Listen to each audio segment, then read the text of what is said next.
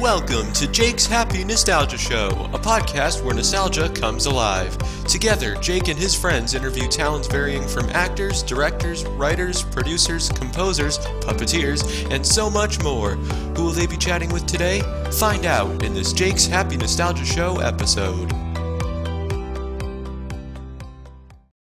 Hello, everybody, and welcome to another episode of Jake's Happy Nostalgia Show, where nostalgia comes alive. I'm one of your co-hosts, Chris Bixby, and with me today are other co-hosts, Wyatt McCullough, Matt Bingle, and our host, Jake Deffenbaugh. How are you guys? Hello. Really Great. great. How are you? How you doing? Very good. I am very good as well. Who do we have today, Chris? Today, we have a writer who has worked on shows like Stanley, JoJo Circus, Word World, and even developed shows like Pocoyo. Yes, that's right. And he also worked on a show that is coming to Disney Plus next month. Woo! The popular Playhouse Disney show Bear in the Big Blue House, among many other things. And he's Andy Urquiz. How are you, Andy? I'm doing good. Thanks for having me. Yeah. Yeah. Pleasure. Definitely. Happy to have you on. Happy to have you here. Definitely. So to start this off, we know who you are, but for those who don't, would you care to introduce yourself? Sure. I mean, like you said, I've been head writing, producing, and writing for TV and mostly kids TV for 30 some years now. Wow. And I think, I've been the head writer on something close to, 700 episodes of television. Wow. And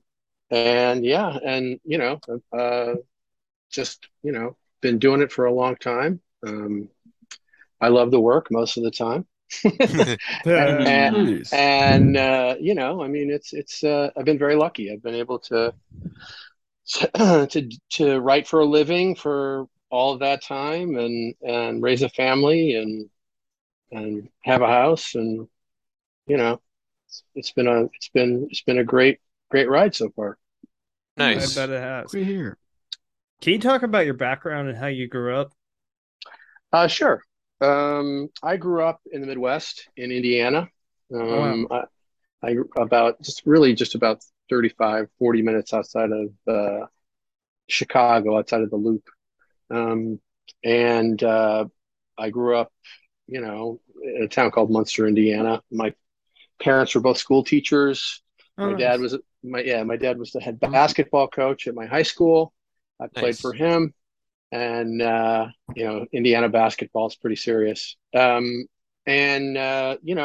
grew up. My parents were both the first people in their family to get college educations. The rest of the people in both sides of the family were either worked for the railroad or were farmers. So I spent a lot of time in the country on farms and stuff when I was a kid, with lots of animals, which maybe is why I ended up writing for Animals That Talk so much. And then I went to college in Indiana, and then came to graduate school in New York City. I was a graduate student in the fiction writing program at NYU, and I wrote short stories and stuff, and I had really no aspiration to be a television writer. It just sort of happened. I was writing stories, working on a book, which I still have 500 pages sitting around waiting for me to finish. And I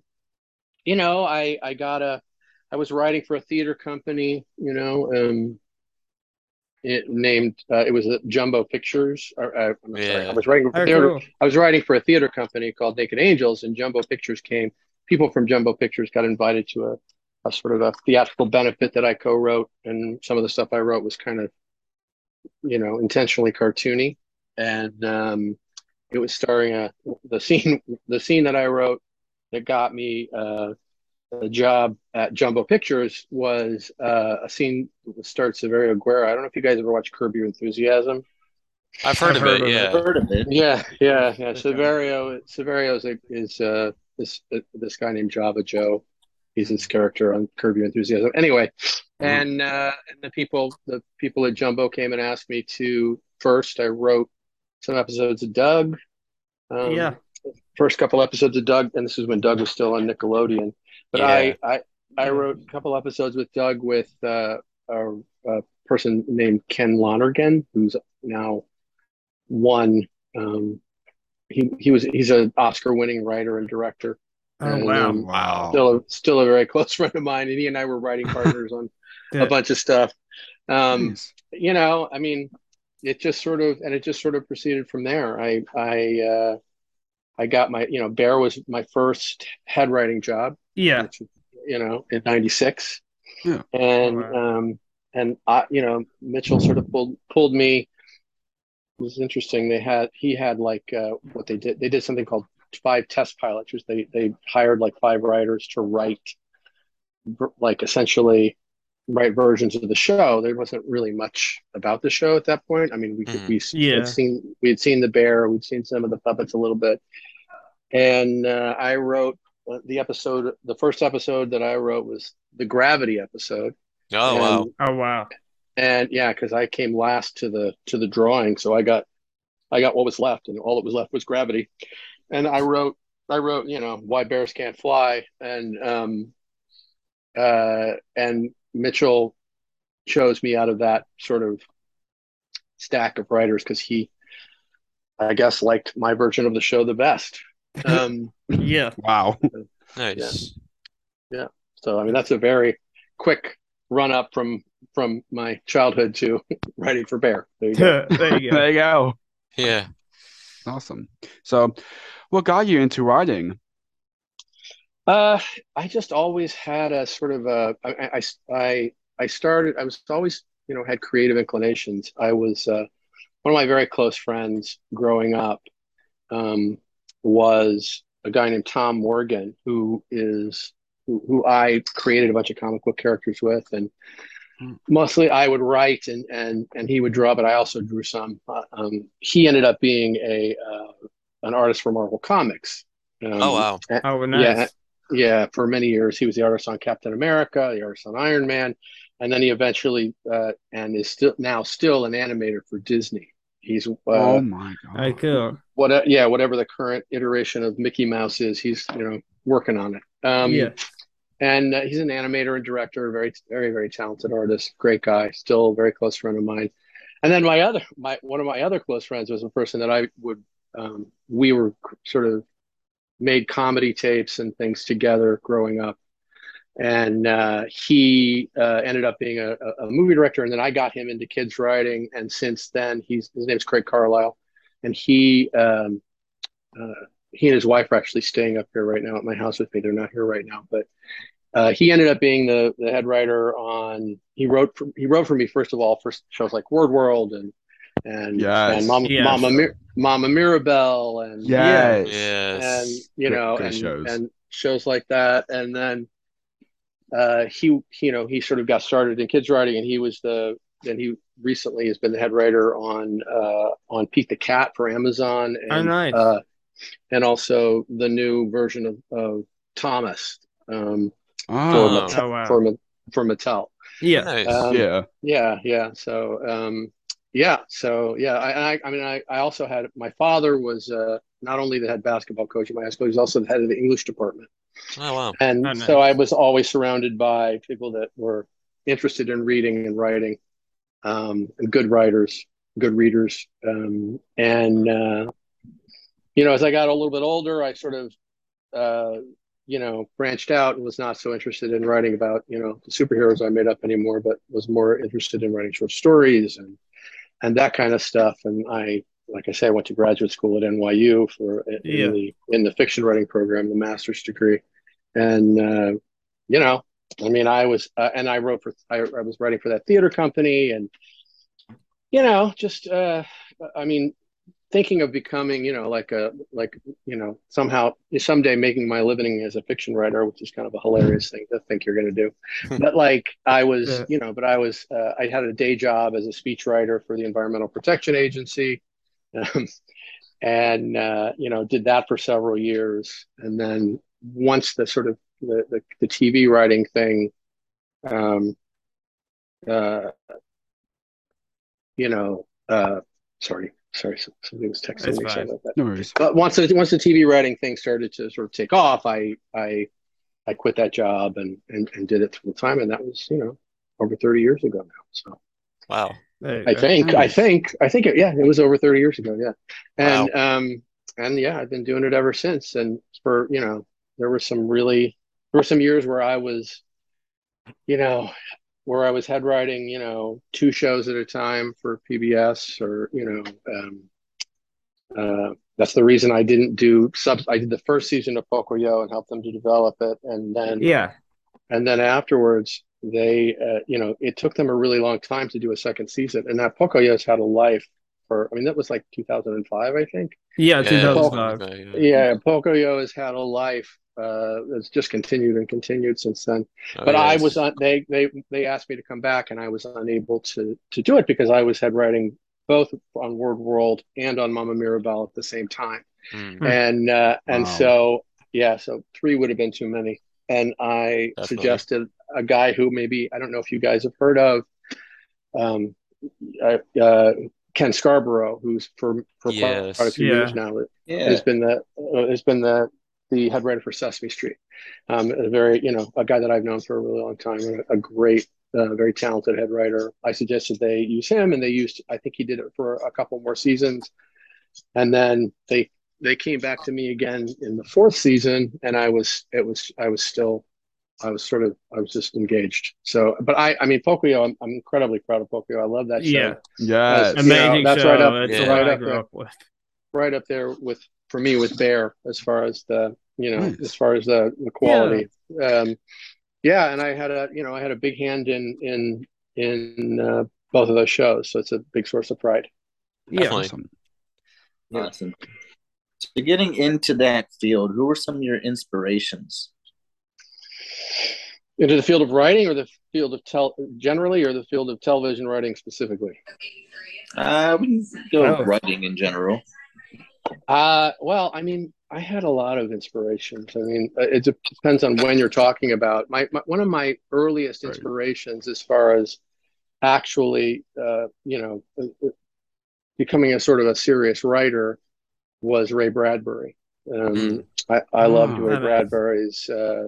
When I was sort of, late middle school, young and into high school, I read a lot of Ray Bradbury. My father actually was taught a freshman English, advanced English classes that read Fahrenheit 451. So I'd known about Ray Bradbury for a long time, and I picked up his short stories, and I just found them really amazing. And he wrote with such joy. That's one of the things that really, as far as writers that I like, that's the kind of thing that I kind of really hook into. And then later, later when I was in college, I was an English major. I mean, and before college a little bit, I started getting into, more sort of what people would call, I guess, not me, but some people would call more sort of serious literature, obviously, like Joyce and Nabokov and Right. writers like, just, I mean, tons and tons of writers. John Cheever was a huge influence on me. And Oh, nice. as far as like, I mean, and as far as, the TV stuff goes, I just was always like, I'm big on, giving something a story, a narrative, even if it's something incredibly simple. Right. And there were shows, especially around the time when I was doing Bear, that didn't really do that. And that was, like, frankly, kind of discouraged to, to attach too much of a narrative to something, especially something that was a half hour long or whatever, because that was the sort of conventional wisdom at the time was that, kids couldn't really follow a story that was more than 5 minutes long, which I just sort of knew was not true. I mean, but there was a sort of an educational movement that was, because at that time, the other things that were sort of, big in the culture as far as kids programming were like Blue's Clues Yeah. and Great Dora the show. Explorer. Yeah, Yeah. Amazing Yes. show. But Both but amazing shows. Yeah. and I knew the people working on them, but from my Nice. point of view, they didn't really have stories. You know what I mean? Yeah. They didn't really have, they were kind of more workbook shows, which is great. It's just not the kind of thing that I would want to write. Right. Yeah. Mhm.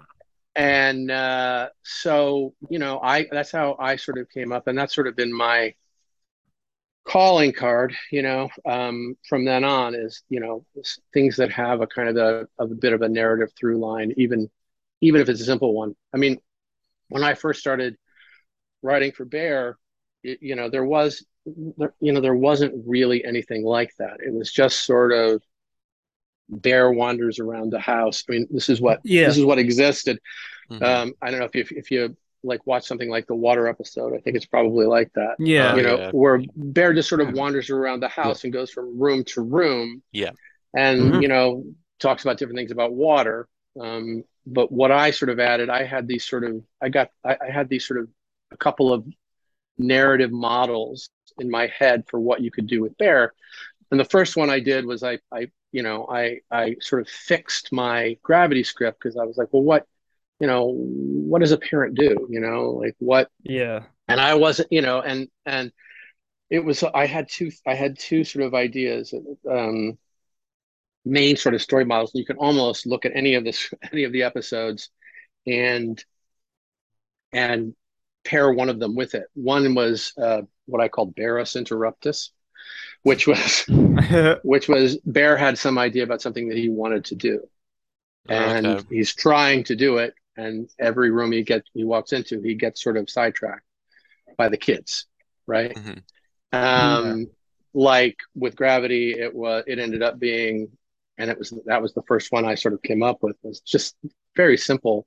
The otters want to play catch with him, and he's going through the house looking for the mitts and the ball. Mhm. Yeah. And as he's doing that, he runs into Ojo, he runs into Tutter, he runs into Trilo, and then at the end he's able to play catch with the otters, and which is again, something that is an example of Gravity working. The ball goes Mhm. up, the ball comes down. And then any of the stories. I mean, the very first episode that aired, which I also wrote, was called Yes. "Home is Where the Bear Is." Amazing Yeah. episode. Right. Yeah, which was really built to be the first episode, and it was Mhm. very simple. I mean, it was just Bears trying to give a tour of the house, Yeah. Yeah.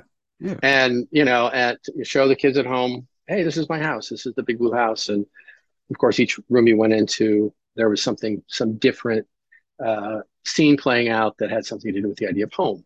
Mhm. So yeah, and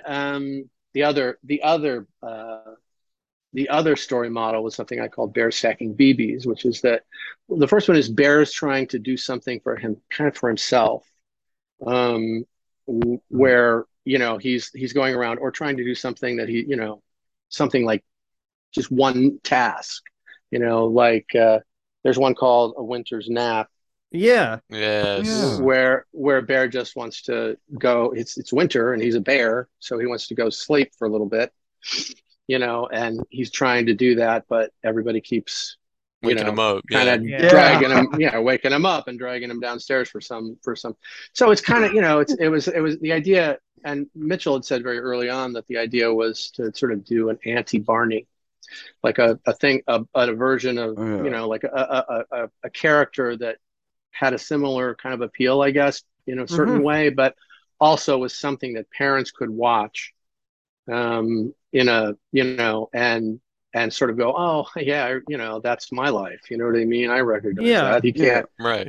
Yeah. He can't do anything for himself, but he's always, he's forever like patient and kind and all that stuff. And then the Bear Stacking BBs one is one where he's trying to get everybody together to Mm. do something, Mhm. to do some group activity, and Like clean up the they're house or all something. clean up the house, or go on a picnic, or there was a lot of different things, Yeah. and they keep, they keep having their own things and running off, and then finally he succeeds in the end. So it's very simple, but it gives you something to sort of pulls you through. Whereas for my money, if you just watched a bear going from room to room talking about whatever, in each room there was a scene about gravity, it kind of would make your eyes cross after a while. You know what I mean? At least for from my point of view. But so yeah, and we did 117 of those, and it was a pretty Wow. good. It was a pretty good. It laid down a pretty good framework for those Yeah. episodes. Definitely. Yeah, Yeah, yeah. Definitely. sure. So yeah, it was interesting. It was interesting. It was a long, interesting haul. The first season, Kevin Strader and I don't know, were the only two writers for all 26 episodes. Wow. Oh wow. Oh And, my and gosh. yeah, and it was a pretty quick, it was a pretty quick turnaround having to write this. We had to write them pretty fast. So it was kind of like being on a lifeboat together. And then the next season there were 39 episodes and we actually had two more writers. Right. Yeah. Claudia Silver, who I'm sure heard her name. Yeah. And Yeah. she's worked with me on just about, Kevin's worked with me on a lot of stuff too. Claudia's worked with me on, both of them worked with me on just about everything I've done in one form or another. And yeah, There you go. so I can That's talk, obviously. That's awesome. Definitely. Yeah, awesome to hear. So, one of your earliest writing credits was Nickelodeon cartoon Doug. What was it like working on that? Well, like I said, I was paired with Kenny Lonergan, who ended up being an Oscar-winning filmmaker, director, writer. Yeah. Right. He and he and I, we just had fun. We had a lot of fun writing those things and sort of, yanking each other's chain and trying to come up with jokes. And I mean, it was fun. We were, I think, two episodes, and I believe, I'm trying to remember who's the head writer then. I know Ken Scarborough was working for them. I know Joe, what's his name? Joe was working for them. But yeah, I mean, it was a nice experience. I ended up working for Jumbo Pictures, my first staff writing job before I did any head writing was on a show called Allegra's Window. Yes. Yes. Yeah. Yeah, Amazing Yes, yeah. show. show.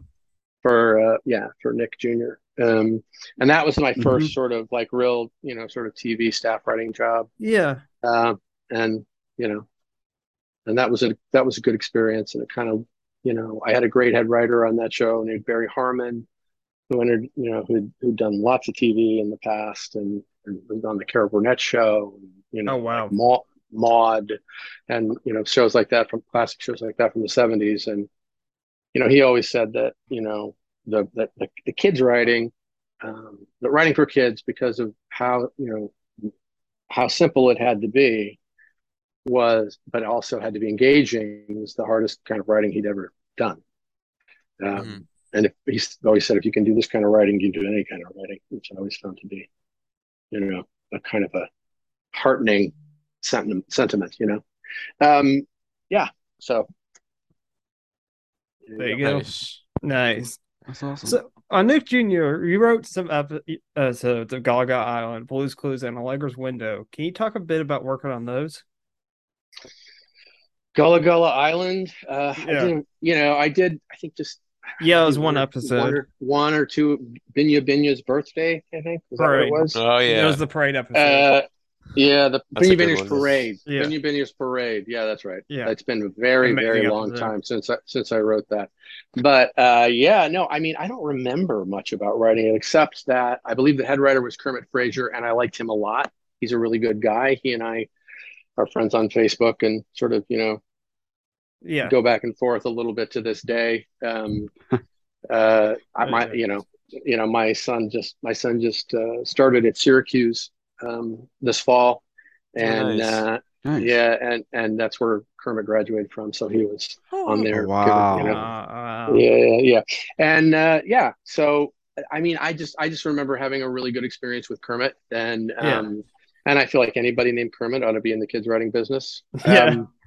But he's also a very talented playwright, and writes a lot of other things too. But it was a great experience, and writing on Allegra's Window was a great experience. I wrote with a guy named Jeff Kindley, who's written a ton of kid stuff and was the head writer for JoJo's Circus and Oh, nice. the head writer for a bunch of Nice. stuff, and Susan Kim, who writes a ton of great kid stuff and who I work with still a lot. And like I say, Barry Harmon and his sister Donna Harmon, who is also a writer on the staff writer on the show. So yeah, those things were great experiences. It's been a really long time. I mean, like I say, the Allegra's Window was my first sort of in the writer's room staff writing experience. I was kind of I guess we were kind of, they didn't really have a writer's room or a staff on The Tick. I don't know if you guys remember The Tick. Oh yeah, I've heard of it. Yeah, The Tick was a great show. But we sort of we were kind of on the de facto writing staff of The Tick for a little bit. Wrote a few episodes of that around the same time, right before I started working on Bear. Oh, nice. Yeah. Oh. Yeah, and then Blue's Clues as well, which you wrote worked an a little episode. bit on. Yeah. I didn't actually. I to this day I do not. It says that I'm credited for a story, and to this day I don't know how that happened or where that came from. I never wrote a single episode of Blue's Clues. I know people. Great job, DB. Yeah, IMDb.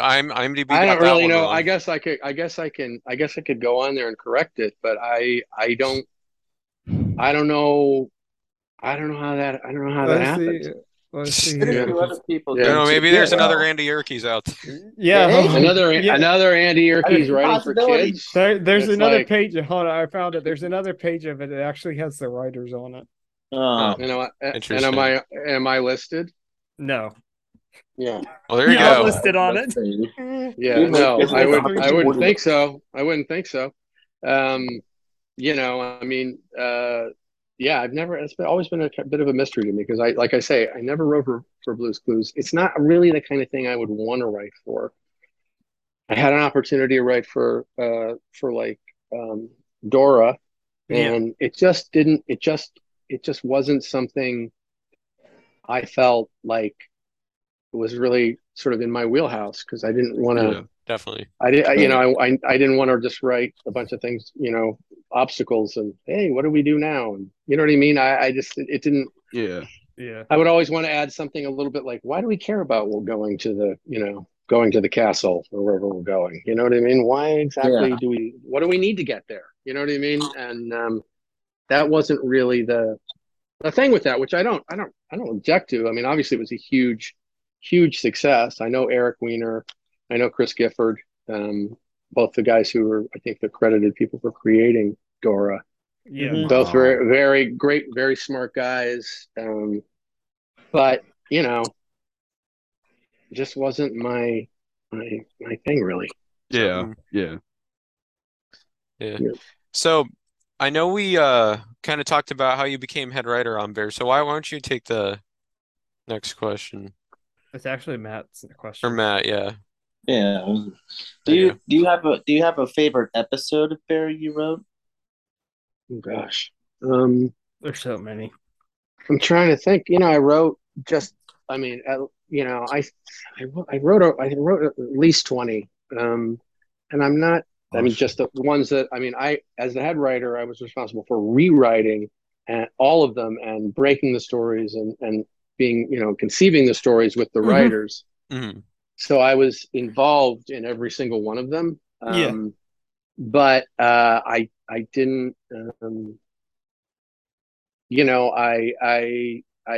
don't know. It's such an interesting question. I mean, I have a real soft spot on my heart for shows like, Home is Where the Bear Is, and I love. I feel like I split a credit with Claudia on a show called Oops, My Mistake, which I love that one. which is the one where they, I think it's the first appearance of Doc Hogg, maybe.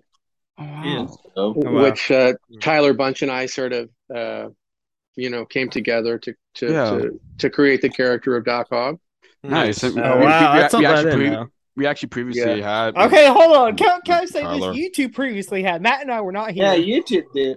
We'll see. This was Yeah, long before Tyler's amazing. Very, very Yeah, he's talented great. I, puppeteer. I I'm still working with Tyler as a Nice. Tyler's a great puppeteer. He's also a terrific. I don't know if you guys have followed it at all, but he's also a terrific actor, and he does some Yeah. Oh yeah. actual Oh yeah, yeah. on-camera acting. Oh yes. Unlike a lot of Yeah. puppeteers, you know what I mean? Right. Yeah. But Yeah. he also is kind of a genius at like sound effects and voices. And so I brought him in, suggested him both I suggested both him and Peter Linz, who was Tutter, Yeah. to come in and work on Word World Oh, as wow. voices. Right. Tyler was the narrator for Word World. Yeah. Yeah, that's right. Yeah. And I was I'd got brought into Word World. I don't know why, because for several years I was, and it still happens a bit. I sort of cast in the role of a kind of a Mr. Fix-It when there's a show that's like Pocoyo. That was the Yeah. they had some characters that were really great, and these really talented animators who didn't really know how to make it into a show. And that's what I came in and did. And then same thing, Word World was, kind of floundering. That's a very long story, but Linda Saminsky, who was the head of PBS Kids, brought me in to help them with it. One of the things I added was the narrator, and that's when Tyler got brought in. So, but Tyler and I came up with Doc Hogg, and Tyler's awesome. I love Tyler. Yeah. Yeah. Oh yeah. We Yeah. definitely gotta have him back Amazing. on. Yeah, for Yeah. sure. So me Sure. and Matt can meet him. Yeah, definitely. Also, I want to bring this up because I don't think we haven't mentioned you also wrote episodes for Arthur and Stanley and Maya McGill. What was that like? Or yeah. A lot of Oh, different I stuff. was, I kind of had my, I don't know, I guess I had my stint at Disney where I was basically I was kind of doing everything, where I was I was the head writer for Bear, I was the head writer for Book of Pooh, I was the head writer for Stanley. They asked me to be the head writer for JoJo Circus, but I was honestly kind of, it was very nice and offer, but I was kind of burned out at that point because it had been 7 straight years, kind of without a break, and I just had, I just had my first kid, my daughter was 18 months old or something, and it was just going to be another long haul, but so I didn't end up doing that, but yeah, I mean, those, and then I sort of had my stint at PBS where I was doing a lot of stuff for PBS, I mean, it was great. I mean, I enjoyed all of it immensely. I mean, I just writing episodic stuff. It's sometimes really nice to do that and to not, and to just write a script. And to not feel, not trying to write scripts when you're responsible for every script. And, so that's always a fun thing to do. I've been doing that a bit lately with, for my friend Craig, for Thomas, the Tank Engine, Thomas and Friends, All Engines Go, which is the new iteration of Thomas. And, yeah, I mean, what do you want to know? I mean, it was that stuff, writing for Stanley. I was the head writer for the last season of Stanley. Yeah. Another show I'm hoping gets put on Disney Plus at some stage. Yeah, The Great Big Book of Everything. Yes. And that was, Stanley was fun. Those were great stories. Jeff Kindley, who I mentioned before, had been the head writer on, I think, the 2 seasons before me. I think it was the 3rd season was the last season, and I did like, I forget how many episodes, but it was, it was fun. It was like, it was something different, and it was, I liked the subject matter. I mean, I sort of I've ended up doing quite a few things that have a kind of an environmental, if not text, then subtext. Mama Mirabelle always had a kind of a low-key kind of environmental message for kids, as did Stanley. Stanley was about animals, obviously. I enjoyed doing that, and there was another thing I did more recently that is I don't know if you guys saw, which is the show on Discovery called Hello World, which Oh, aired for nice. yeah, which aired for a little bit, but it was a family show. Mm-hmm. It was like a primetime family show for them that was a bunch of nature documentaries, wildlife docs, basically, that were narrated by pop stars and rock stars. So that Oh was wow, kind of fun. Mm-hmm. Yeah. nice. Do you have a favorite bear character in song? Song? Yeah, or character. You know, what I remember a couple of things. I remember the Dear Grandma Flutter song. Yes. Oh, And Amazing song. yeah, and I remember what's the song in I think I wrote this episode, but it was really like I was I was the person who really sort of championed it and wanted to do it was the episode about being a boy. What was it called? It was Tutter. It was the one where Tutter was Tutter the Great, and he had Sir Tutter the Great. He was like a knight, and he had the cheese grater that he wore as his armor. Was it Boys will be boys, I boys will think. be boys? Yeah. Boys will be boys. Yeah, Yeah. yeah. I feel like there's a song in that one, if I'm not mistaken, I really like. Oh yeah. Oh boy, I think is the name of it. Yeah. It was Yeah, like yeah, oh boy. Yeah. yeah. Yeah, And it's then fun. and then wow. As far as favorite characters go, I mean, well, I mean, it's kind of hard. It's yeah. like it's a hard thing to answer, but it's like, but I do remember just the first day I walked in when we were the first place we shot Bear was at basically at Kaufman Astoria Studios, the same place where they shoot Sesame Street and Yeah. in Right. Queens, and I walked in and saw the bear standing there for the first time, and I was just honestly blown away because it was like being in the room with a sort of cartoon character come to life. It was such a, Paul Andreyko was the guy who created Bear, and I believe and he was involved in creating almost all the puppets on Bear. Oh, But wow. he was the Mm. one who created the Bear puppet, Oh, cool. and Yeah. I was just like, how is this possible? It was a really amazing moment, and I've always loved Bear. All the characters. I mean, Tutter's obviously a big favorite. Pip and Pop, Yeah. I adore. I always liked Ojo too. Yes. Yes. Yeah. I mean, what can you say? And I have a soft spot in my heart for Doc Hogg since I was, Creator.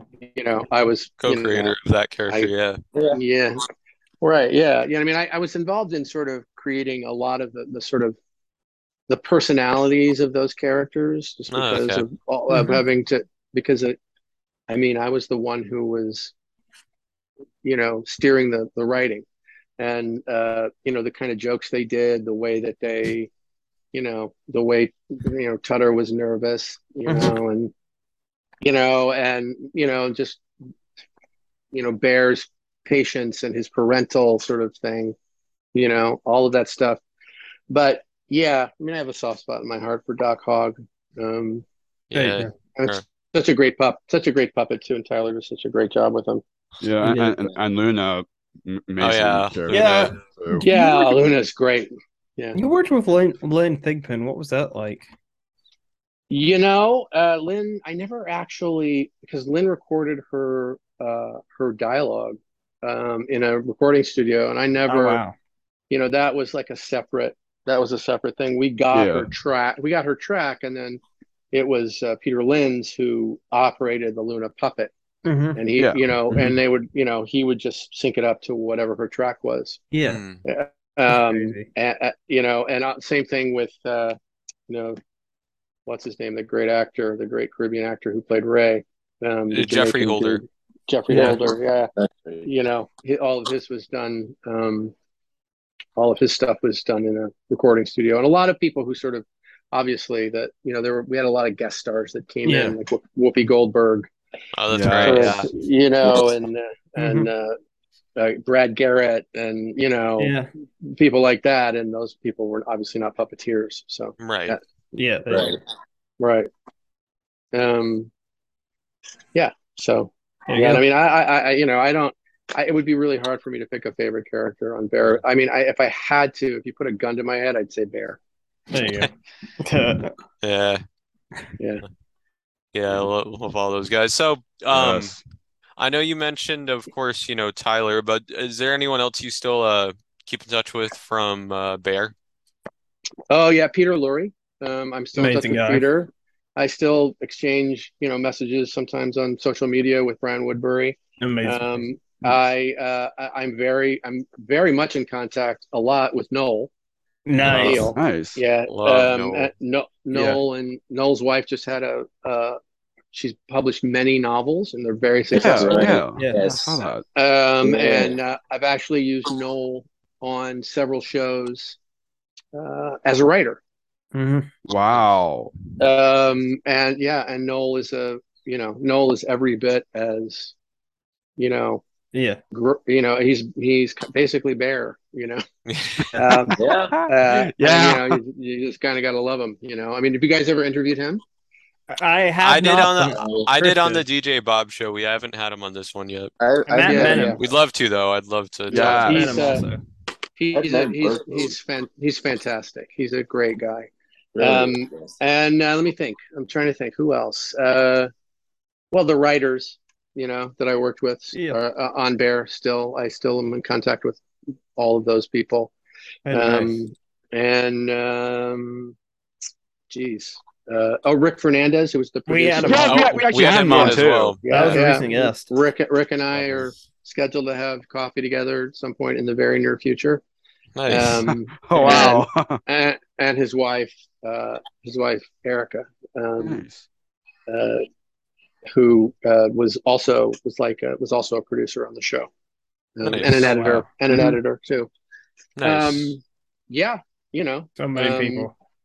lots of people. Yeah, There you go. it was a nice experience. Great Generally people speaking. do not be a Yeah, part and I of will that say show. this: Yeah. we mentioned Mitchell, but we actually previously had Mitchell on as well. Yeah. Oh yeah. Yeah.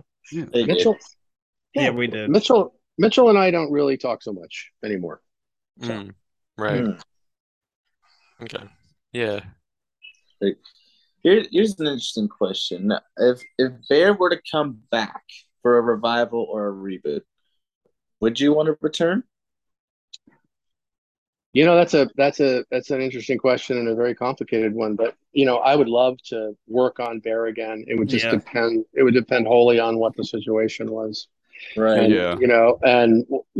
what the and whether it was going to be true to what everybody to the loves OG. about it. Original. Yeah, Yeah. what everybody loved about Bear, and obviously there's some some new stuff that can be done, and we did it, like when we sort of introduced the wider Woodland Valley. Mhm. We Mhm. did some sort of CG stuff, and and some of that kind of stuff a bit more. So yeah, I mean that would be fun to do. I mean, that was I just remember after the first season, I don't know, the first season was completely, if I'm not, unless I'm getting my, I kind of did it all almost without a break. Oh wow. So like when things happened, whether this was season one, but it was most of the first season where we were just completely stuck in the house. And I begged and begged and begged, and and we eventually got for season two, I think that's how it worked. Was the outer pond, some outdoor space. Yeah. Right. And which was great, and just watching them sort of create that, and also there was a real water in there, and the otters, there were otter puppets that were waterproofed, and so they could swim in the otter pond, and it was That's fun, awesome. and added another dimension to the show, because you can't, once you've done 26 episodes of people stuck in a house, you start to feel a little bit, Yeah. well, not animals, puppets, not people, but Mhm. Yeah. characters, it starts to get a little claustrophobic. You want to be Yeah. able to sort of Right. just get Yeah. out in the air a little bit. Yeah, I kind of feel like it should come back for the people, the new generation Yeah. Yeah. Well, and I original mean, fans. I I mean, it's know, gonna be circus. it's I think it's complex with yeah, I know that Disney bought the bear, when they bought the Muppets. Right. Mhm. Yeah. They Right. bought the Muppets, but they didn't buy the Sesame Street Muppets. They just Right. Goodness. bought the Muppet Show Muppets, and they also bought Bear, Right. those Right. Yeah. characters. So, it really is. It's not even a Henson thing at this point. It's only. It's I mean, only Disney. I'm sure they would want, Henson to be involved in. I would think it would just be smart to have Henson involved in some way. But it was, it's just sort of, it's really up to Disney. Definitely. Yeah. Yeah. Yeah, and I'm sure it all depends on how well the show does on Disney Plus, which I don't even, and I don't even know what those. I mean, they keep those metrics pretty secret on most of the Yeah. streaming services. So, Yeah.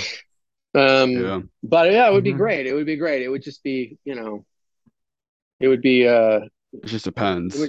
It just really depends on a lot of things. Yeah. Yeah. Yeah. Yeah. If Yeah. we're able to get Bear on Disney Plus, hopefully we can get the spinoff because I know some of the episodes are missing online. Yeah. Okay. Breakfast with Bear. Yeah. Breakfast with Bear. Yeah, Breakfast with Bear. It was just, I believe Breakfast with Bear was just sort of an interstitial thing, Yeah. Right. for like Yeah. introducing other shows. That's right. So Yeah. it may not be something that really fits with Right. where, or maybe it is. I don't know. I was Yeah. No. they negotiated with me to do Breakfast with Bear, but it wasn't, it didn't work out. So Mm. Yeah. so Kevin, I think Kevin Strader ended up writing those things. But yeah, and I was obviously very busy too. So but it was yeah. I mean, I've never even seen. I know it was like a morning block of shows that Bear sort of hosted on Right. Disney Yeah. Junior. Yeah. Yeah. But I never really. I think by then my kids had aged out, and I was not going to, I didn't sit down and watch Disney Junior. Right. Yeah. Yeah. And Right. Bear was no longer on. You know what I mean? Right. Yeah.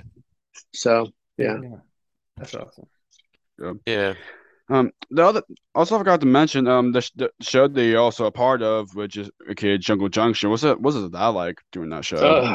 Well, Jungle Junction was another one of these shows that I got brought into to sort of fix, and it was a show that was created by this group of people in England. It was actually created by this guy, and I'm gonna completely have a stroke and blank on his name, but it's he worked with this animation company Spider Eye that was in Cornwall in England, and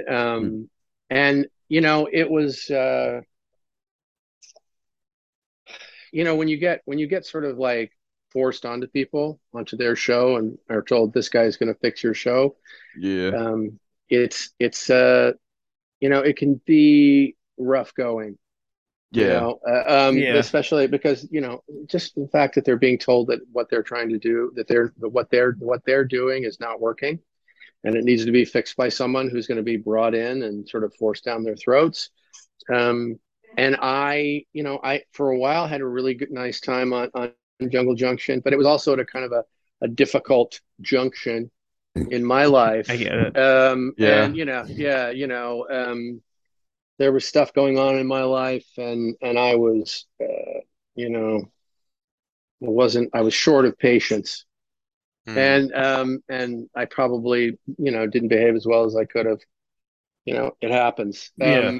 Yeah. Especially when you're in a situation like that, because what I always say about that is that when you do come in and are brought in to fix something, there's a lot of resistance, and then if you do fix it, if basically everybody at PBS or Disney goes, great, this is so much better. Oh my gosh, we really love it now.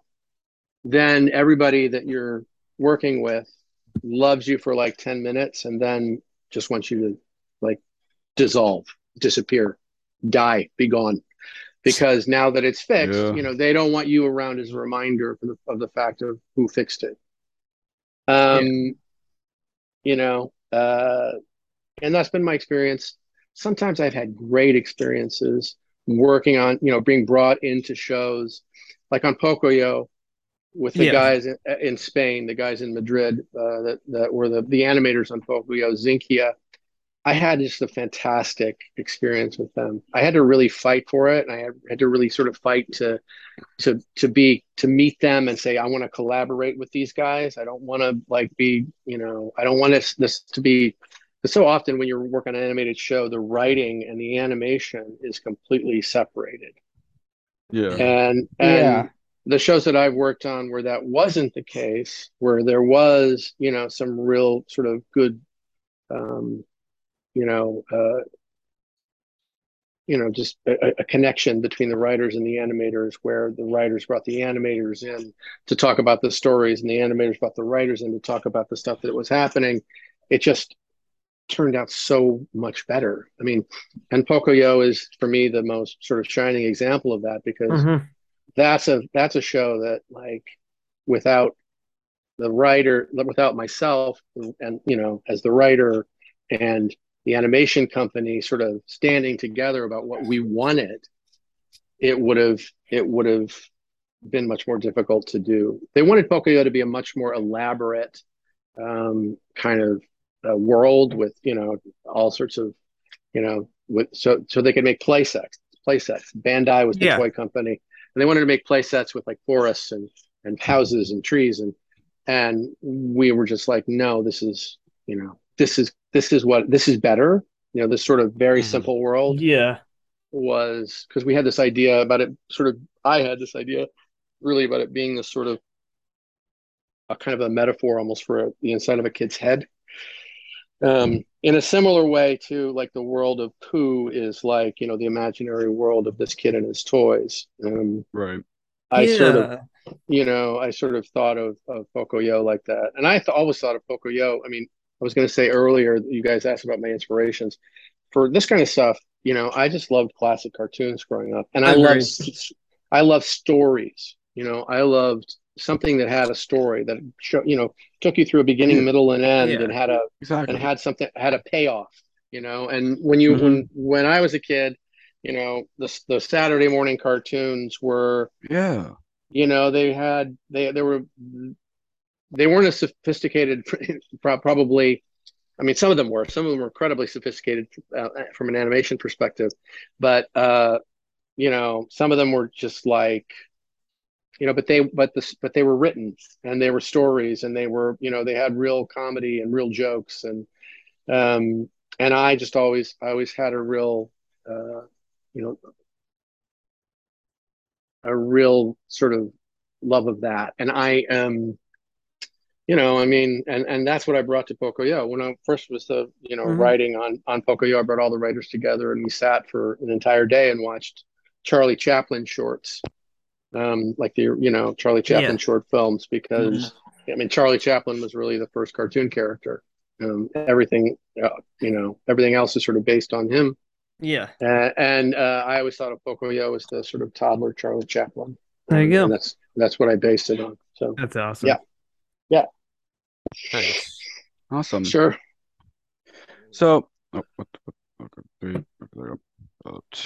So, how does it feel then, next month, October 19th, Bear will be available to stream on Disney Plus for both its original and any upcoming new fans, future Yeah, fans well, I too. mean, I'm really happy that that a show like Bear, which I feel like has, its heart is so in the right place, and it's so like, I think that kind of gentleness, that kind of kindness, that kind of, Oh yeah. the sort of empathy that's exhibited in Bear and the characters and the emotion Yeah. is, and the sort of social stuff, all of that stuff is really, really valuable right now. I mean, I think Yeah. it's the, COVID has created an entire generation of young kids, I think, that Mhm. are that missed out on so much as far as their socialization and their Yeah. Yeah. and I think Bear is a kind of a great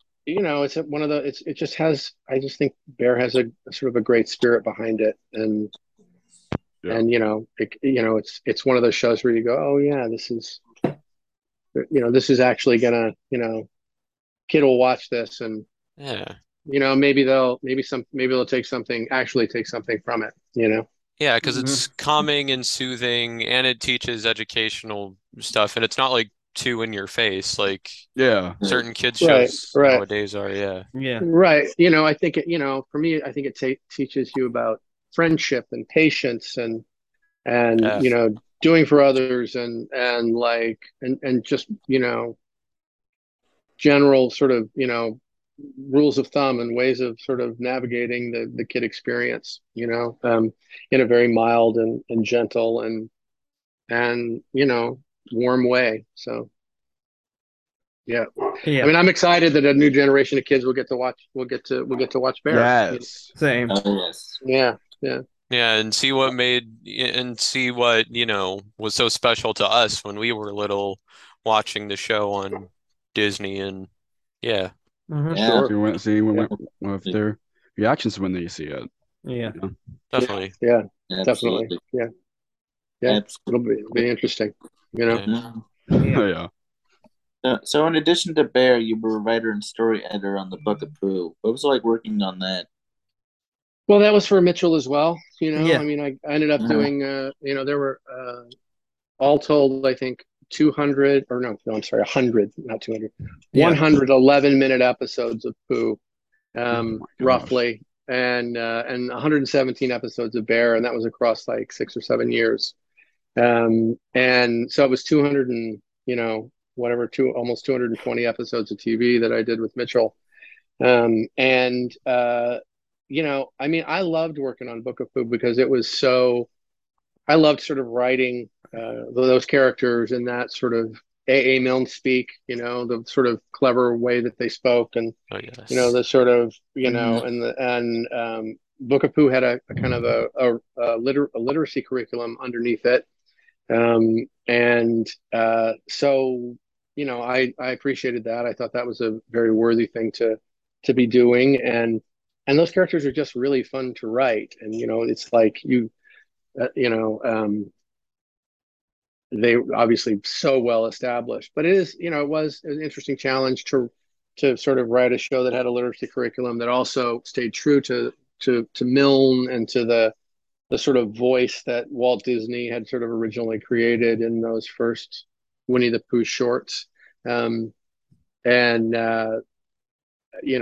which I loved as a kid too, and I was just always very conscious of trying to keep it, even though it was obviously this whole new sort of thing with these Bunraku puppets, shot on green screen, and this sort of thing that Mitchell developed, which was the shadowmation, which was putting puppets on a. Yeah. I mean, I don't know if you know about Yeah. that process the Book of Pooh was shot in, but it was a completely CG 100 Acre Wood, Right. Yeah. and Yeah. You and can tell. and we yeah and we but it was also like it wasn't added in after. It was a CG 100 Acre Wood that was completely built, and the puppeteers would be on stage in their suits, completely, Yeah. All the green like camouflage, suits and that way. and like and like two or at least two or three puppeteers on each puppet, because they're Hmm. walking, and Yeah. the hands and the head, and then what you actually saw on the monitors, though, while it was being shot, were the characters in the 100 Acre Wood, and it was kind of it was on the fly. It was live action. It was a virtual set that actually reflected, that was the 100 Acre Wood, as we were shooting it. So when Pooh was walking along, he was walking along through the 100 Acre Wood, and that's what got recorded. So it was really fascinating, and it was cool, and it was like, just trying to stay true to the spirit of Pooh, also, get to these sort of like, early literacy things and, with the challenges of the technology, which was brand new. It was interesting. There you go. Nice. Yeah. So another show I wanted to bring up that I hope it's true that you worked on. I hope IMDb is not lying about it. Is Maya and Miguel. Yeah, I Right. mentioned that Yeah. earlier. Yeah. Yes, I did. I wrote like 5 episodes of Maya and Miguel. And it was interesting. It was sort of at the height of Bear in the Big Blue House's, place in the, time in the sun. Everybody was very, very high on Bear. Bear was, been nominated for awards and gotten a lot of good reviews and et cetera, et cetera. And so yeah, they kind of, the people, it was Scholastic that did it. Yeah. And it was the head writer was a guy named John Greenberg, who's a great guy and he's also a college professor. And he and so I got brought in as sort of a like and was like in like publicity stuff for it, like the writer of Bear in the Big Blue House, and um, Adam Peltzman, who was the writer of Blue's Clues. We were both sort of Wow. featured. Yeah. And yeah, and I wrote like 5 episodes of it. It was and it was great. Honestly, it was a really great experience. It was kind of a lot like writing for Arthur, in that it was Arthur, great show. Amazing show, yeah, what you did. yeah. Peter Hirsch is an old friend of mine and a person that we've worked with each other, and he's written for stuff, and I've written for stuff. Obviously, Arthur for him. Nice. And you know, uh, Maya and Miguel was a lot like that, because it was an almost sort of like a sitcom format. I mean, you could do real stories with characters and do real jokes, and Yeah. and I had a great time. I love those characters. I liked writing for it. I was proud of those episodes, which is not always to find.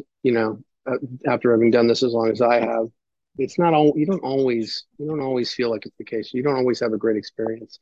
You're not always proud of what you're able to. I mean, you try, but there are often so many concerned parties and so many people that have an opinion that it often gets turned into sort of a mishmash. But that was Yeah. not the case. That was not the case with Maya and Miguel. Like it's not the case with Arthur, and it wasn't the case with a lot of stuff I was very fortunate to work Yeah. on. Yeah. That's awesome. Yeah. Because speaking of Arthur, we actually previously had Daniel Brochu, who was voice of Buster. Mm-hmm. Oh yeah. Yeah, he was Yeah. nice. Cool. Yep. Oh Cool. yeah. Really nice. I know there was, just all I remember about Buster, really. I mean, obviously I've written for Buster, but like the big thing I remember was the whole scandal, the big controversy about his two moms. Oh Remember yeah, the that whole thing? postcards from Buster episode. Yeah. Yeah, yeah, remember yeah. that. Postcards from Buster. Yeah, Yeah. yeah. Which I Yeah. didn't I had no Great role show in. But too. I think Peter Hirsch also was on Postcards from Buster. Yeah. Yeah, Nice. So yeah. definitely. It's awesome.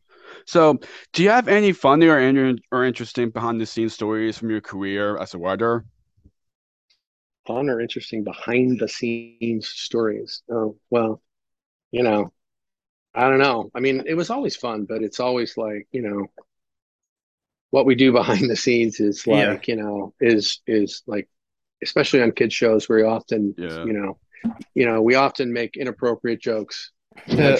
Yeah. and do Yes. inappropriate things to sort of, like, remind ourselves that we're adults. I just remember, I remember like we came up with this whole thing where, like, I forget which episode it was. Maybe it was the fall episode, maybe Falling for Fall, which I wrote, but I'm trying to think. But like, we dressed we dressed Kevin Strader up. The other, Kevin was one of the writers on Bear, in like a kind of almost Elmer Fudd like some hunter costume.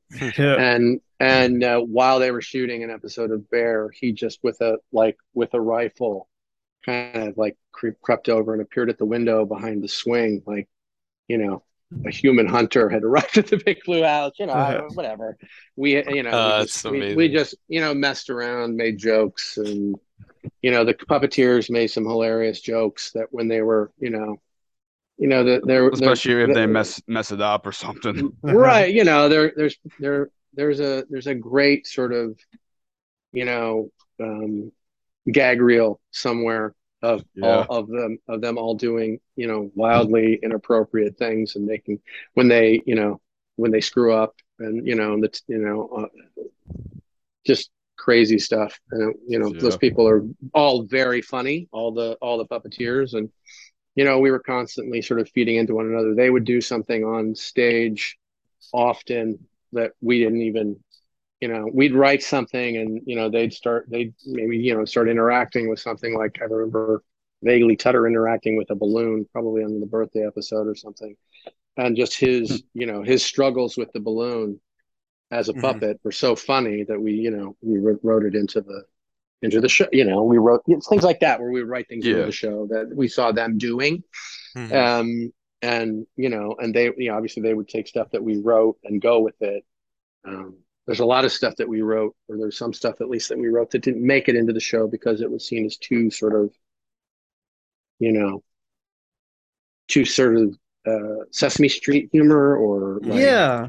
like older humor sometimes Mhm. that we sort of we tried to put in. I know there was some bits that I wrote for the mistakes episode when they were trying to get a hold of Doc Hogg and they kept getting the wrong. Lois kept connecting them to the wrong number.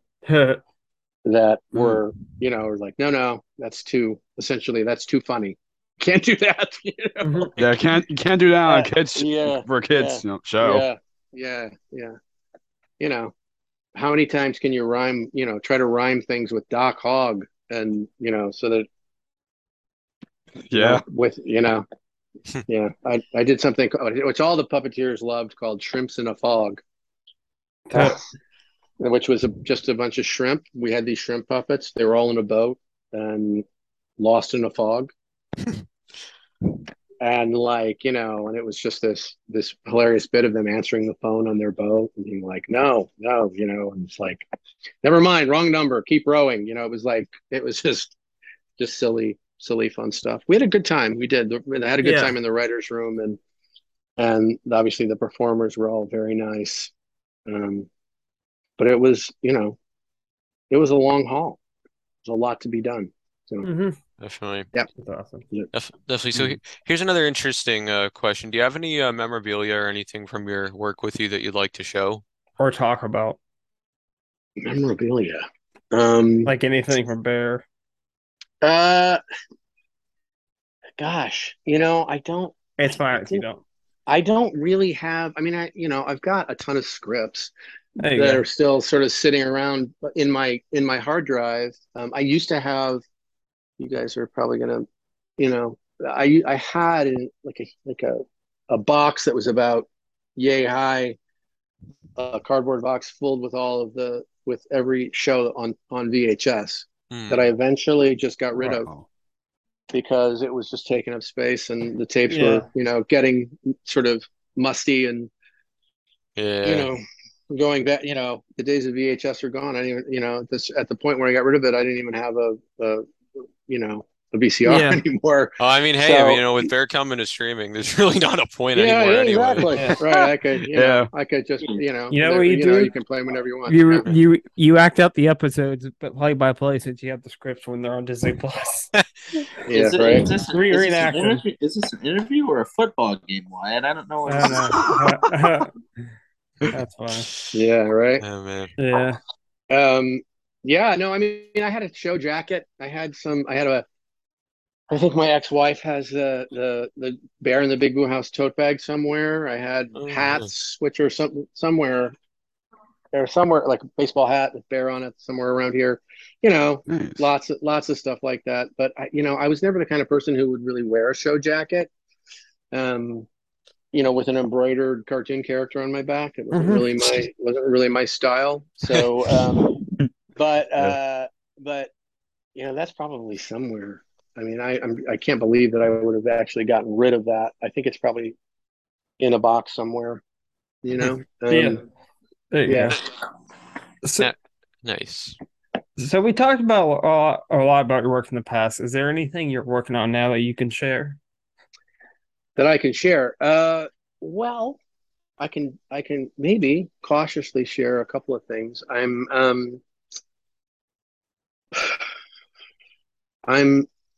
I'm in the process of creating a show uh, for Slinky.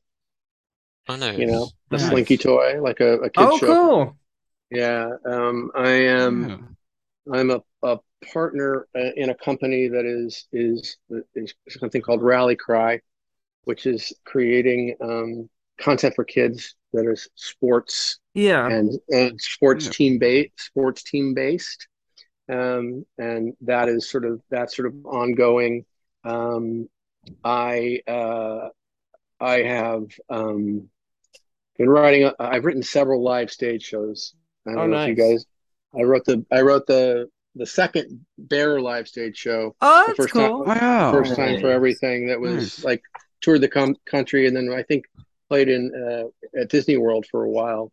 Oh, Um, nice. and then I also wrote the Stanley live stage show called Show and Tell Shark. Oh, That was nice. Oh. many years ago, but now I'm writing a live stage show for a company called Go Noodle, which is like Hmm. an online streaming company that has a bunch of characters and and does sort of wellness and movement for kids and started out as a sort of a thing that was in classrooms, but now I'm doing a live stage show for them. And there you go. Let's see, well, what else? Gosh, I think that's it right now. That's sort of about it. There you go. Nice. Okay. I Nice to didn't even hear. know Yeah. they had a Stanley live show. I know he was in Playhouse Disneyland on Yeah. stage. Yeah. Yeah. Hmm. Yeah, they had a Maybe I knew. Stanley I live don't show. know. I don't, I did take my kids to see the Bear live show Oh when it nice. was touring, but I never went to see the Stanley live show. Hmm. Yeah. Um, but I had Well, a very nice experience working on it. So yeah. Yeah. But yeah, I cannot wait for work that's gonna be come out soon, which I'm very excited for that. Same. yeah, So yeah. Well, here's hoping. Yeah, especially the Slinky show that's Yeah, that's interesting. Yeah. great character Yeah. yeah, Slinky yeah, Dog, yeah. Toy for Story, yeah. yeah, sure. yeah. Toy Slinky Story Dog, Slinky Dog will be a Disney character movie. in that. So, Oh, wow. but Nice. Yeah.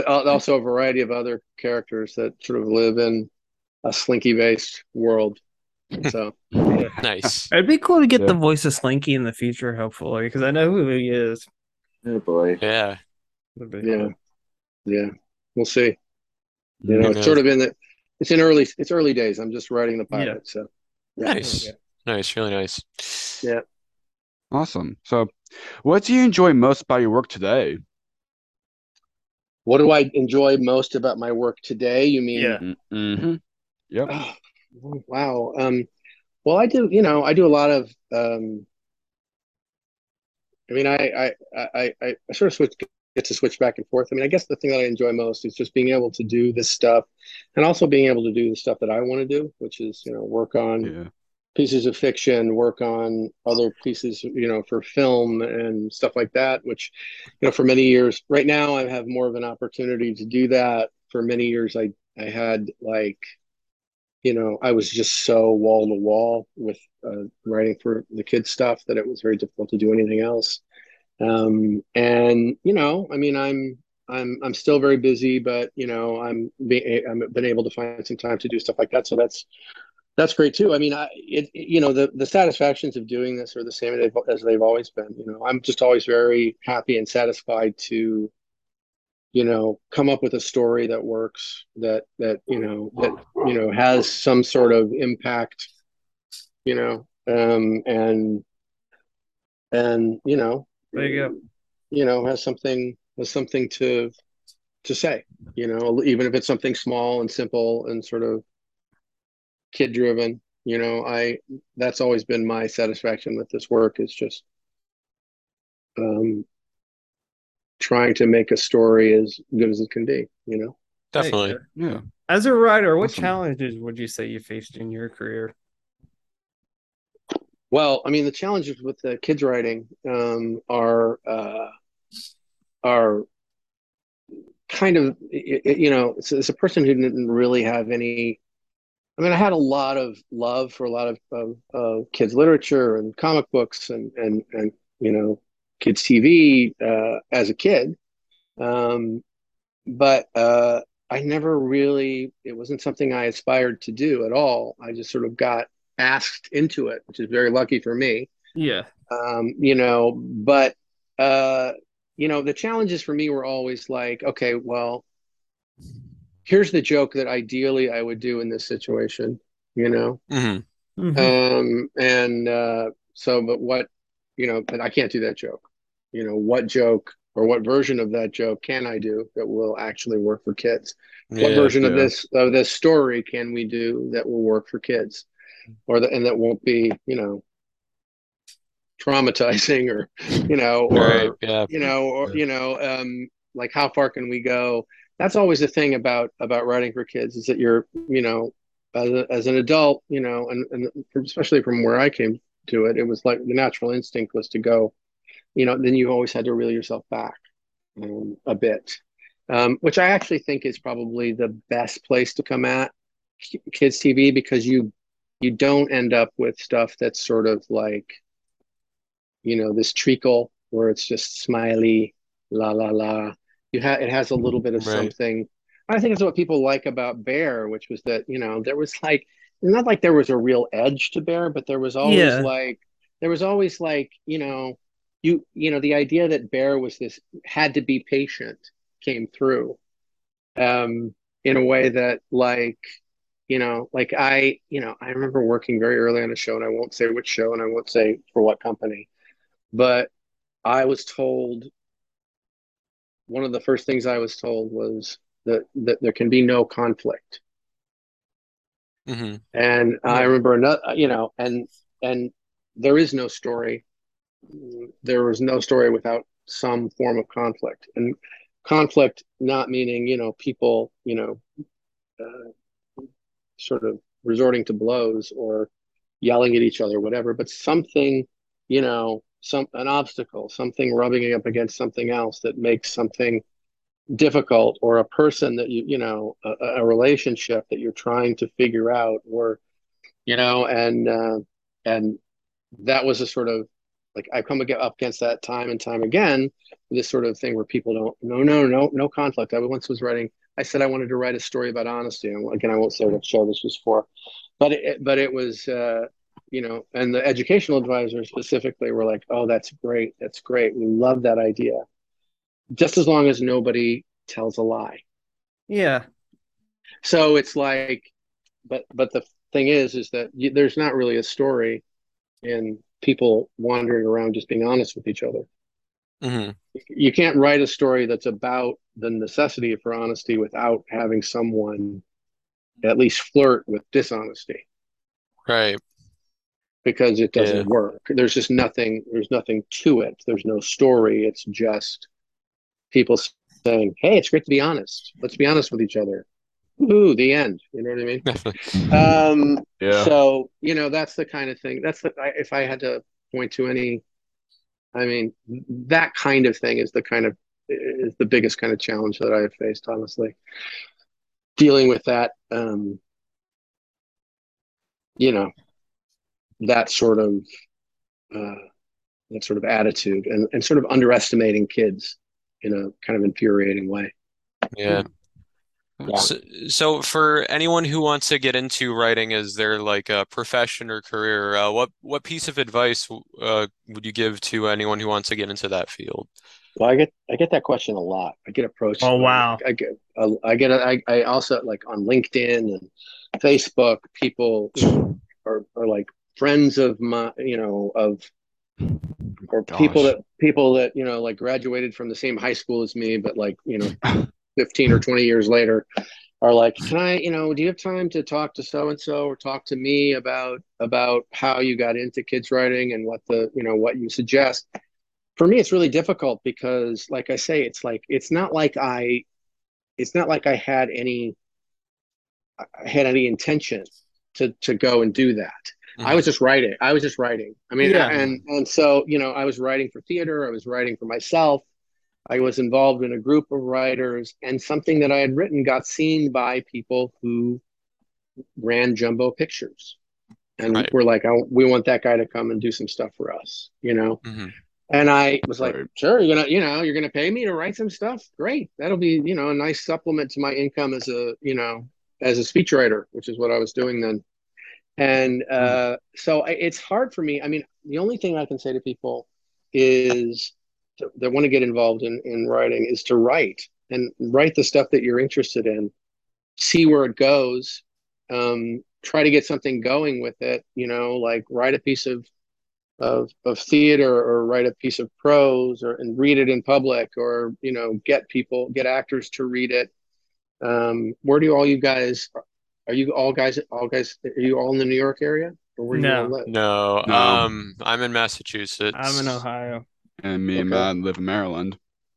Yeah. Well, yeah, I mean, it's like one of the things that I did when I was, just writing stuff. I was in a writers group that ended up, having a lot of pretty successful writers came out of it, and there were only about six of us, but everybody ended up doing some kind of, interesting stuff, including Ken Lonergan, who won an Oscar, a friend of mine, Frank Pugliese, who was the showrunner on House of Cards, and and other things, and just Nicole Burdett, who wrote movies and plays, and it's a terrific writer. Just all the people that were there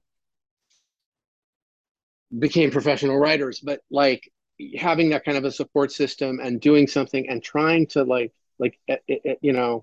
if all else fails, what we did was we created something called Tuesdays at 9, Hmm. which was a reading series. And we just did it to sort of get people to come in and read our work out loud, actors, if we were writing theatrical stuff, or, even I was writing a lot of prose then. So, actors would come in and read as the character in the story that I was writing or Hmm. whatever. But like Yeah. what my point is, the suggestion is like, go and like we created this and it got a lot of, it got a lot of attention. And today, Tuesdays at 9 is in like a bunch of cities all over the country. It was this theater company, Naked Angels again, and there's like Tuesdays at 9 L.A., Tuesdays at 9 Chicago, Tuesdays at 9 New York. Hmm. I don't know if there's one in Boston, but like my point being, start doing stuff. If you want to write for something, Yes. if you have a, Mhm. write something in the in the genre or the form that you're interested in writing and put it out in the world. That's the way to get into it. That's the way I got into it, There you go. For sure. completely by accident, but yeah. Definitely. Yeah. Yeah. So, what would you like to say to and supporters of your work? Say Fans that also. again. What would you Say that like to again. What would you like to say to the fans and supporters of your work? Well, thank you. Yeah. I mean, it's greatly appreciated, and it's nice. It's kind of the nicest thing. I mean, I talk about the satisfactions of getting a story to where you want it, but like then another great satisfaction of this work is having people go, wow, that's great, or I really appreciate that, or that really helped me, or that's something I think about a lot. Or help to potty train my kid. You know what I mean? To Like, Yeah. that kind of stuff is just always really welcome. There's an interesting thing that we found out when we were working on Bear, which was that they were looking at the sort of stats, and I don't know even where they got this from, but like um, the group that was that Bear was like the most popular with, interestingly, or was incredibly popular with at the very least, was women in prison, Hmm. yeah. which is first you go what, but then you kind of think, well, in prison they don't really let you watch much, nothing really too provocative or adult or violent or or in any way sexual, because that doesn't really, it's not really helpful when you're in prison, any of these episodes. Yeah. You know, Yeah. because Yeah. you know, and it's not helpful to anybody involved in the whole, you know, prison system. So a lot of what they end up watching is kid stuff. Yeah. And Bear, you know, and a lot of these women who are in prison have children out in the foster system or with their what you know presumably with the father of their kids. And Mm-hmm. Bear was a sort of a great single dad who was incredibly patient and kind and taking Yes. really good care of these kids in his house. So Definitely. that was really Yeah. interesting and really and kind of really gratifying in a way. You know what I mean? Because it Yeah. was like it was just like, yeah, you know, somebody's taking something really comforting away from this show. Yeah, I think that's a really great way of describing Bear. Yeah. Definitely. Yes. Oh yeah, That's awesome. Yeah, Definitely. Sure. yeah. absolutely. And if people would like to contact you, where can people find you? Where can they find me? Where are you at Uh, on social media and stuff like that? I'm on Facebook. I'm on Yep. Instagram. I'm on LinkedIn. There you You know. go. Yeah. Nice. Well, put his links in the description for everybody. It's the first time Okay. anybody's ever mentioned LinkedIn, I think. Yeah. Yeah, I Really? think Yeah. you're Yeah. the first. Congrats. Yeah. Yeah, yeah, You get a yeah. cookie. What? No, I'm kidding. Anyway, to finish this off, so of course this podcast is called Jake's Happy Nostalgia Show. When you think of nostalgia, what do you think of, or how would you define the word nostalgia? Wow, well, you know, there was a time when I would have thought of nostalgia as the sort of, you know, the cornfields and, you know, baseball and Mm, basketball games of, you know, mhm. and you know, neighborhood, you know, shenanigans and the 4th of July's of my childhood, but and Christmas, obviously. But Yes.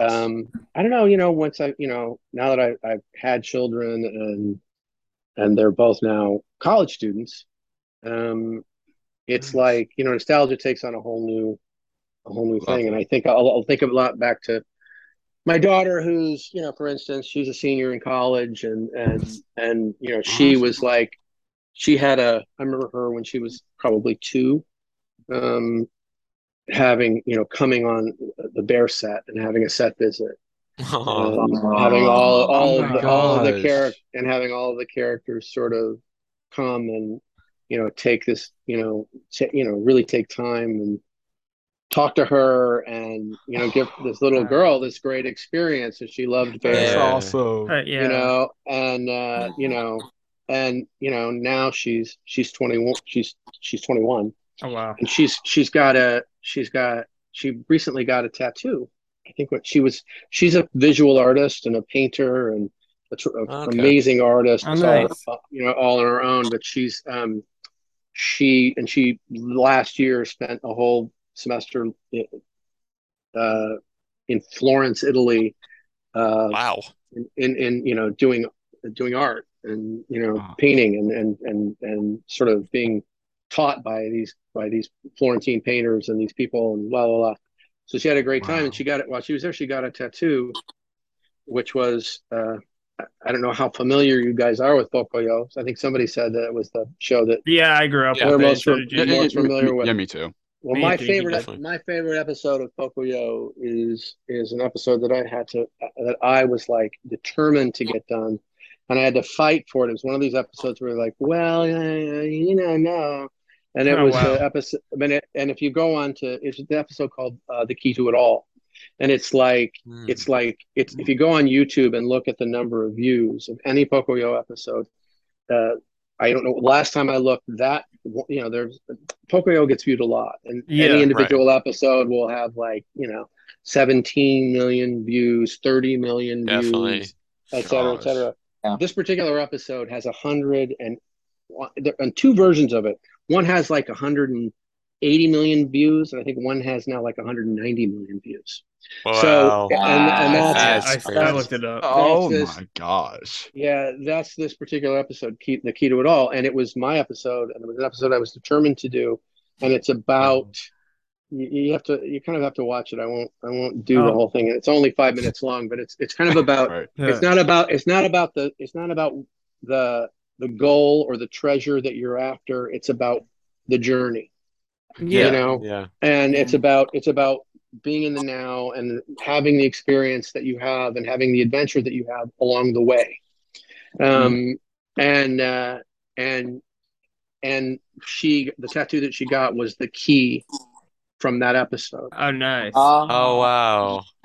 So that is that was awesome. like, if any sort of any fan compliment that I've ever gotten, that one from my daughter, having that tattooed on her wrist was the greatest thing. You know, that's amazing. you know, if she had to get a tattoo, the key from Pocoyo was one that I could, you know, at least marginally accept. So Yeah. Yeah, for sure. Awesome. And I did also want to ask, like, how does it feel that, you know, your work has, you know, become like Bear and Pocoyo and, you know, the other things too, like that those shows became such huge successes. Yeah. Well, I mean, it's incredibly gratifying. It's really like to see that there were these petitions to get Bear on Disney Plus, you know, to see and now that, it is. Yeah. and now it is. Nice. And now it is. The fans, you know, sort of demanded it. And it's you know, it's just a feeling of like, you know, in life, you just sort of hope that you make some sort of impression, you know? I mean, that's what else can you really hope for? And, you know, my parents were both teachers, and I was just always astounded. I would, you know, I traveled all around with them, and there were always people who you'd hear when I was in Italy with my dad. Somebody was like, "Mr. Yerkes, you know, what are you, you know, hey, you know, what are you doing in Italy, you know?" And it was like just people knew because he had touched so many lives being a teacher for 30 years. Right. That, you know, that those people were just diaspora. They were everywhere, you know. Definitely. And the idea of, and I thought that was so great. And the idea of just like making an impression or having something memorable in some, you know, being a part of something memorable in someone's life is just, you know, what else do you really want? You know? Definitely. Thank you so much, thank you so much, Andy. It's been a blast. Cool. Yeah, thank you guys. I appreciate it. It's nice thank you. Nice to chat. We'll definitely keep in touch, and hopefully we can have somebody from Bear on with you in the future if you're up for coming back. Yeah, absolutely. Yes. I think, you know, I mean, are we still recording? Yeah. Well, this is gonna be cut off anyway. So.